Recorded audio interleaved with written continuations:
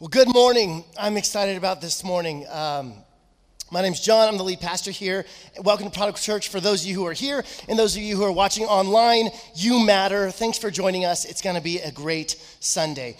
We're looking at the bad guys of the Bible, and we are in week 2 of our series called Villain.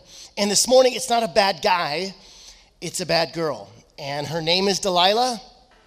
And if you have your Bibles with you, turn to Judges 16. I think it's the 7th book in the Bible, so just keep flipping over. It's near the beginning. And while you're turning there, let me set the stage for you. The main character in this story is Samson, and he's supposed to be the good guy. He's the leader of God's people, the people Israel, and he has supernatural strength given to him by God, okay? Think Incredible Hulk type strength.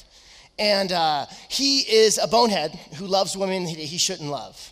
And he also took a Nazirite vow, which means that he's set apart from birth to God. And that also means that he doesn't touch dead things, he doesn't drink alcohol, and he doesn't cut his hair. Okay, so this is Samson. He's kind of a big deal. He's the leader of God's people. All those things, touching dead things, drinking alcohol, cutting his hair, all those things violate his Nazirite vow. And in the chapters preceding this one, he breaks 2 of them. The only one he doesn't break is the cutting of the hair, which is yet to be seen. Judges 16, it says this. One day, Samson went to Gaza, where he saw a prostitute. He went in to spend the night with her. Well, the chapter just kind of comes in swinging here, right? What happens in Gaza stays in Gaza. Here's this religious leader who's going to Gaza, which is in the territory of the Philistines, which is Israel's enemy. And when he found himself in a situation surrounded by his enemies, you don't stay, you run, you leave. Back in the year 2000, I was 19 years old, and I just got back to California from a 6-month kind of missions experience in Malawi, Africa. And so I'm 19, and I'm checking all my emails on my yahoo.com email address that I still use to this day. And I get this email from a girl that I'd gone to high school with, and I hadn't seen her since we graduated. Now it's about a year after we graduated. She's like, hey, I'm in town. I've been living in this state, but I'm back in town. You want to come over and hang out? And I'm like, yeah, sure, for sure. Like, it was all totally innocent. Like, her family's there, so I knock on the door, I show up, and she's got like 6 or 7 brothers and sisters. Some of them are older, so there's like kids around too. Like, her Nana is there, and they're all in the living room. And we kind of strike up a conversation, and everyone's really nice. And I tell her about life in Africa, and she tells me about her life after high school. And she says that she just finished massage therapist class. And I was like, oh, that's cool. I thought I was being clever, and I said, oh, I got this kink in my neck. And she goes, oh, I can take care of that.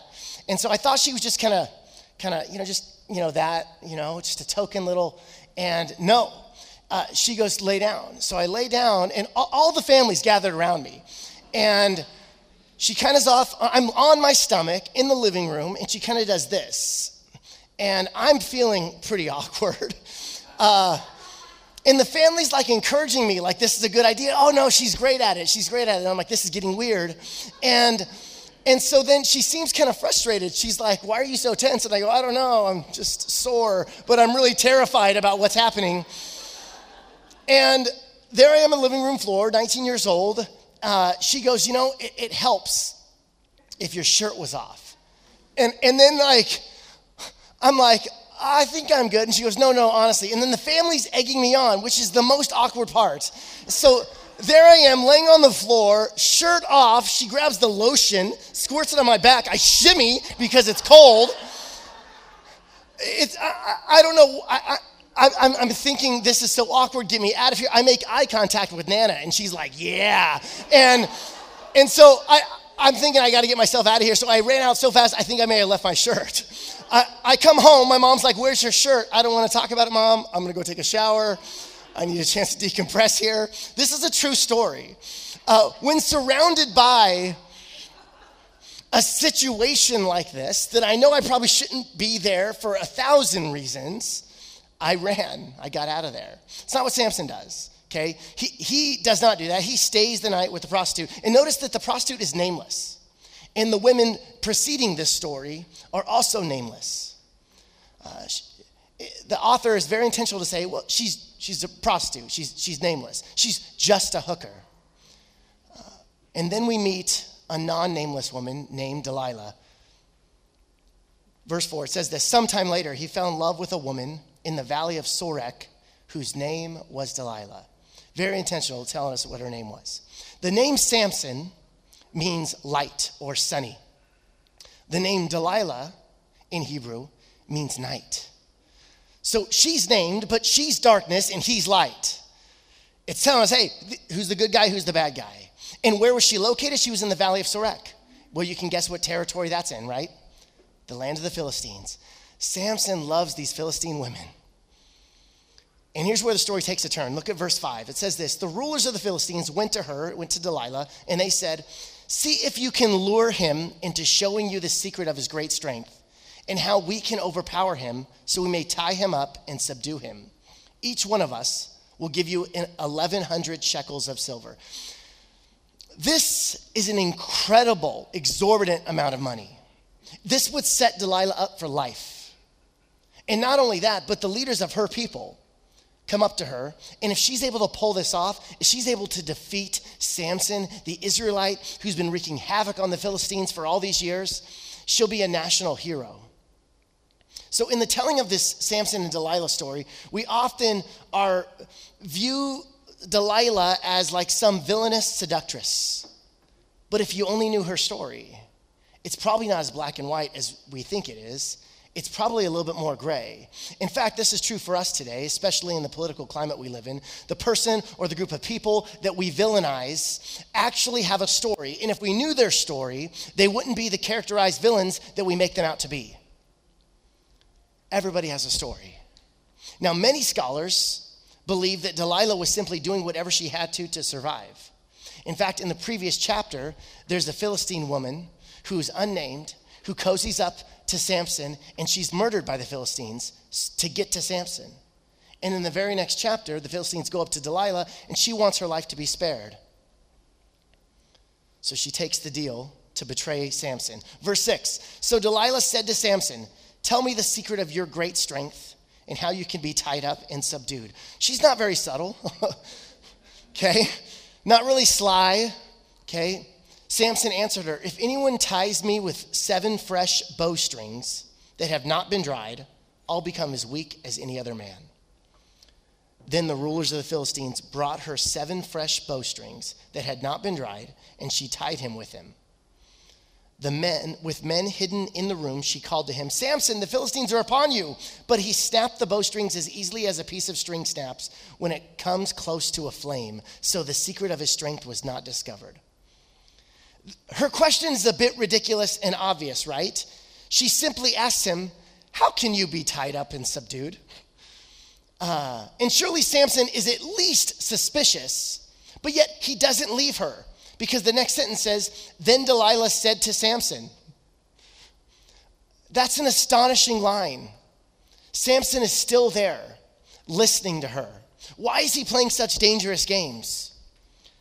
Now, let me summarize what happens the next 2 times she asks. She kind of gets playfully upset with him. She's like, Samson, you made a fool of me. Tell me the secret of your strength. And he goes, okay, if you tie me up with new ropes, I won't be able to get out. So he goes to sleep. She uses new ropes to tie him up. And then she says, Samson, the Philistines are upon you. Snap, he breaks the rope, kills all the Philistines. And she's like, Samson, you lied to me. What's your secret? And then he says, it'll be on the screens, if you weave the 7 braids of my head into the fabric on the loom and tighten it with a pin, I'll become as weak as any other man. Notice that he's getting closer to the actual secret of his strength, his Nazirite vow. He's getting closer. So he goes to sleep. She weaves the even braids. She says, the Philistines are upon you. He shakes his hair free and he kills all the Philistines. And she's like, Sammy, this is the 3rd time. You made a fool of me. Now, let's pause here and ask this question. How dysfunctional is this relationship? What is keeping these two together? Samson and Delilah are an extreme case of using one another rather than serving one another. That as couples, we need to be serving one another in love, not using one another. They say to each other, I'm with you because I love you. But they mean I'm with you because you're useful to me. Doubtless, there was a lot of passion and romance between the two, but it was done out of a motive of self-enhancement rather than self-giving love. Samson was using Delilah to get sex and probably also the thrill of danger, but she was using him for fame and fortune. Look at verse 15. It says this, "Then she said to him, 'How can you say I love you when you won't confide in me?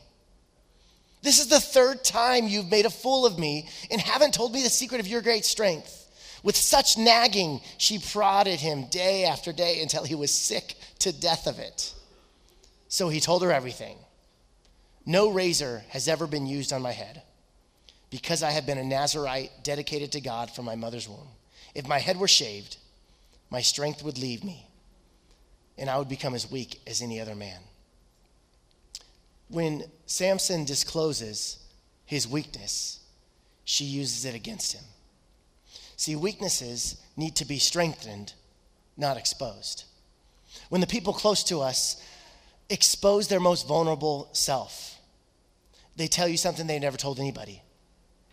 They reveal something that they're ashamed of, and they expose that themselves to you. They are vulnerable with you.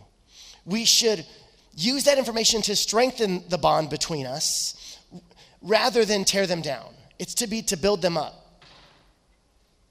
Verse 19, after putting him to sleep on her lap, she called for someone to shave off the 7 braids of his hair, and so began to subdue him, and his strength left him. Then she called, "Samson, the Philistines are upon you." He awoke from his sleep and thought, "I'll go out as before. I'll shake myself free." But he did not know that the Lord had left him. Then the Philistines seized him, gouged out his eyes, and took him down to Gaza. Binding him with bronze shackles, they set him to grinding grain in the prison. But the hair on his head began to grow again after it had been shaved. It's like a little author's note there to say, oh, but that's not the end of the story. You think it's the end of the story, but it's not. See, the hair starts to grow again. Now, we're not going to read any more of the passage. So if you want to find out what happens in the story, read the rest of Judges chapter 16. It's great. But things escalated quickly, didn't they? Just in the story, we discover this, that sin will bind you, sin will blind you, and sin will grind you. So we see that all right there. When I was growing up, we lived in rural Illinois in a city called Leroy. And we had a pond in our back property area. And I remember one time going fishing with my dad. We had this little canoe. We rowed out there, and my dad's trying to teach me father-son lessons and stuff as he's fishing. And after a long time, longer than I wanted, that I was comfortable with, he finally gets a bite. And so he goes, and now he's trying to coach me. I'm just like, just do it fast, Dad. And he's like, no, it's easy, does it? You give him a little bit, then you reel it in. And he's giving these father-son lessons, and he pulls the fish onto the boat. And I'm like, cool, that's fishing. And then something unexpected happened. My dad grabbed that tail of that fish, bashed its head against the side of the boat, grabbed a pocket knife and slit it from tail to the neck and pulled out all of its guts. I was 4, okay? I haven't had fish since. I realized fishing's different than what I expected. It's not this cute little cartoon, yay, it's a fish, and then you throw it back in. It's vulgar, it's violent. The enemy, Satan, the adversary of our souls, the devil, like a veteran fisherman, watches his fish, adapts his bait to his prey, and knows what seasons and times a fish is most likely to be caught. And we're that little fish, and we see that bait, and we take it. It hooks us every time. You see, love makes us vulnerable. Lust makes you stupid. We don't think. Verse 19 tells us that Samson fell asleep in her lap. That means what we think it means. People never learn. Samson doesn't learn. Despite the fact that every single time he takes a nap in Delilah's lap, he wakes up with men trying to kill him. He still does it. You can't take a nap in Delilah's lap. He's still coming over every time she calls him. Every time she texts, he's there. And it's not brilliant mastermind stuff. She's not trying to conceal anything, right? Do you know that the devil has no new tricks for you and me either? Let's be honest, you're still fighting the same battles you were 10 years ago. And so am I. Nothing ever changes because we never learn. Day after day, the enemy seems persistent. Every time you take a nap in Delilah's lap, you're going to wake up with a haircut. You're not going to have the strength you once did. Now, in preparing this week, in immersing myself in this story, there's this one thing that I couldn't kind of get out of my head. It was this, almost this nagging feeling in my soul that Delilah has a story, that even Delilah has a story. She's not just an evil temptress. She has a story. Every Delilah has a story. You know, out of all my years attending church, attending Mass growing up, working at different churches, I've heard countless sermons on Samson and Delilah. But I've never once have I heard them say, Delilah is loved by God. No. Instead, we say, stay away from the evil seductress. That's what she has become to us. She has become a temptation, not a person. Never stopping for 1 second to consider that the temptress is actually a person, a girl, a daughter, perhaps a mother. She is a person dearly loved by God, not simply a characterization of lust and bad decisions. We do this a lot as Christians. We want to make a point. God wants us to love the person.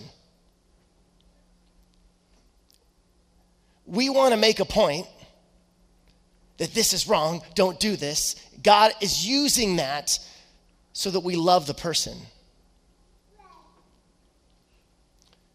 You see, the person gets lost when all we want is to make our point. And Christians, we haven't been very good at this. We make our point at the expense of the person. That's not God's heart. Billy Graham once said that it's God's job to love, or it's God's job to judge, it's the Spirit's job to convict, and it's our job to love. How are we doing with that? Or do we like to do the judging and the convicting? No, we know what our call is. We're going to love God, we're going to love people. Let's let the Spirit do the judging and the convicting. When my son Dex was 2, 3 years old, even 4, he loved to play hide and go seek. He still likes it. And we'd always start the game with, son, you want Daddy to hide or you want Dexy to hide? And then he says, I want Daddy to hide. And then he goes, go hide behind the curtain. I go, no, son, that's not how you play. Okay? You count, and then I go hide, and you don't know where. He goes, but go hide behind the curtain. So I hide behind the curtain. He counts to 10, and then he always says, here or not, here I come. Okay? It's not what you say, son. It's ready or not, here I come. But he says, here or not, here I come. Immediately makes the beeline for the curtain, right? Opens it up, makes eye contact with me. Okay? Huge smile, closes the curtain, and keeps looking. Right? And he's like, where are you? And he's looking around. And then he comes back to the curtain, and I go, you found me, and biggest smile ever. And he's like, let's do it again. Let's do it again. The look of joy when he pulls open the drapes. What? You found me? See, for Dex, the joy is not in playing the game correctly. The joy is playing with Dad. That is what life is all about. It has been and will always be about people, real life. That's what matters. Men, women, and children are worth the supreme effort, the greatest sacrifice, the ultimate gift. Every person belongs. Every person matters. I was at the movie a couple years ago, and I was in line for popcorn. This person in front of me is taking way too long to get their Milk Duds and Sour Patch Kids, okay? So the associate is kind of pulling out the candy bars, and he hands them to the guy, and dude starts inspecting them, like holding up to the light a little bit, like doing this. And I'm like, dude, let's go. Like, Sarah's waiting. Those duds are calling my name. I know what I want. Puts them back in the case. Then he checks his phone and starts texting. And he wasn't like one of the fast texters, like this, where he can multitask. He was like my mom.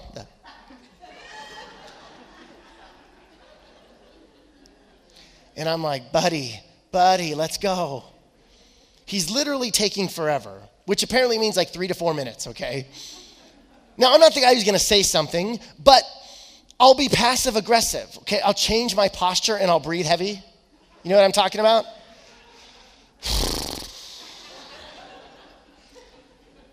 Then he finishes, I go to my seat, I get my duds, and then the person behind me kind of puts their feet on my chair, and I'm like, okay, I kind of scoot nonchalantly, right? Like I want to let him know that, hey, you're bugging me, but I don't want to like let him know that he's bugging me. Okay, I want to be subtle. I'm a nice guy. And so he does it again. I kind of just go, just kind of trying to give him hints. And finally, after the last kick, I got to turn around. I got to see who my nemesis is. Guess who it was? No, it wasn't that guy. It was a different guy. I wish it was. It would have been a way better story if it was the same guy, but it was somebody totally different, okay? All of these are subtle ways for me to communicate, hey, you're an inconsiderate jerk. Stop kicking me. People are frustrating. Amen? People are annoying. Totally. Now, I invite Noe and the band to come up. Imagine yourself. Let's rewind, okay? Let's rewind here. Imagine yourself in line. Guy's taking forever. You see him, you're getting frustrated because the deliberation, you look at the candy, he's taking his time. Now imagine that you do actually know something about him. Imagine that you learn that this man is texting his little brother who was just released from hospital. And this brother's been in there for years. And the first thing that this man's little brother wanted to do was to go see a movie with his big brother. He wants to see the new Spider-Man movie. And so big brother tells him to save the seats, and I'm going to get the best candy they have, make sure that it's fresh. So he inspects each bar, and he's making sure it's fresh, and he's texting pictures to his brother asking, what do you want, bud? Whatever it is, it's yours. Or imagine that this man is texting, and he's texting a girl.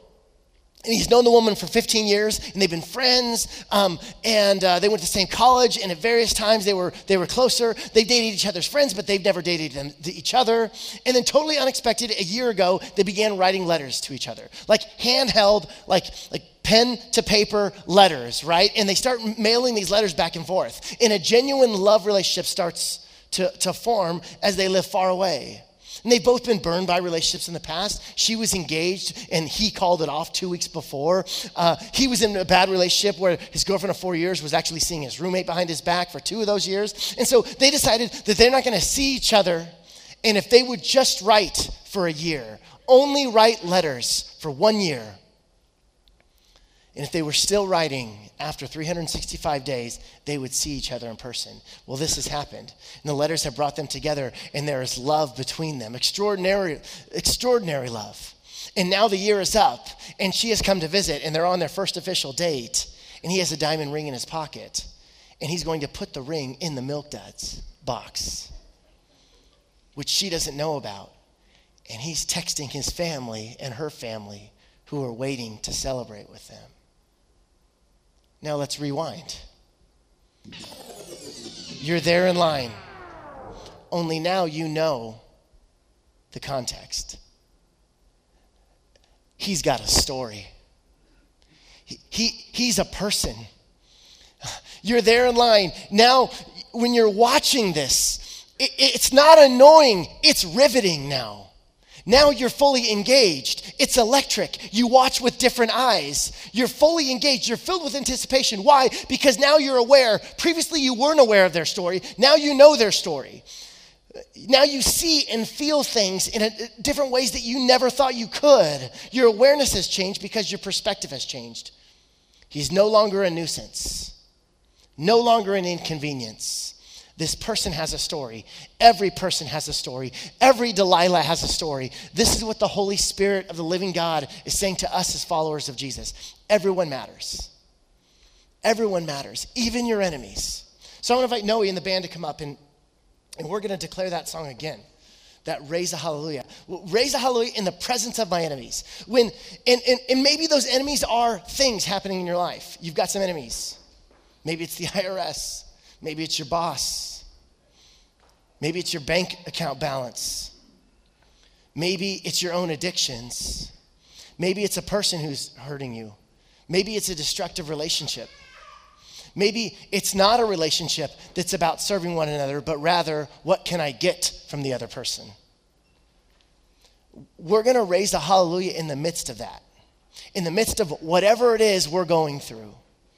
We're going to sing it loud. And walls fall down. Spiritual walls crumble when we lift up the name of Jesus. When we get our eyes off of our villains, off of the bad guys, off of our problems, off of our insecurities, off of all the bad things that happen in our lives, and we lift them up. Man, we said this last week, right? Sometimes it's just enough to just look up. Nebuchadnezzar, right? He's humbled beyond belief. And he says he lifts his gaze to heaven and God answers. So that's what we're going to do this morning. We're going to lift our gaze to heaven and let's see if the Lord answers because he's good. Would you stand with me? Let me pray. God, I pray in Jesus' name that as we raise up a praise the Lord, as we raise up the name of Jesus in our lives, that the issues, the struggles, the insecurities, the failures, the shortcomings, the sins, that they fade in Jesus' name. God, that you rise up in its place, that the strength you bestowed on Samson, would you instill in our spirits now to overcome what is assailing us. We need you, God. We raise the hallelujah in the middle of our enemies, in the middle of our circumstances, in the middle of our problems, in the middle of our shortcomings, in the middle of our struggles, God. We lay them before you and we raise it up and we say, God, you're bigger than our worries. You're bigger than our problems. You're bigger than our doubts. You're bigger than our questions. We raise it up in Jesus' name and we declare it together.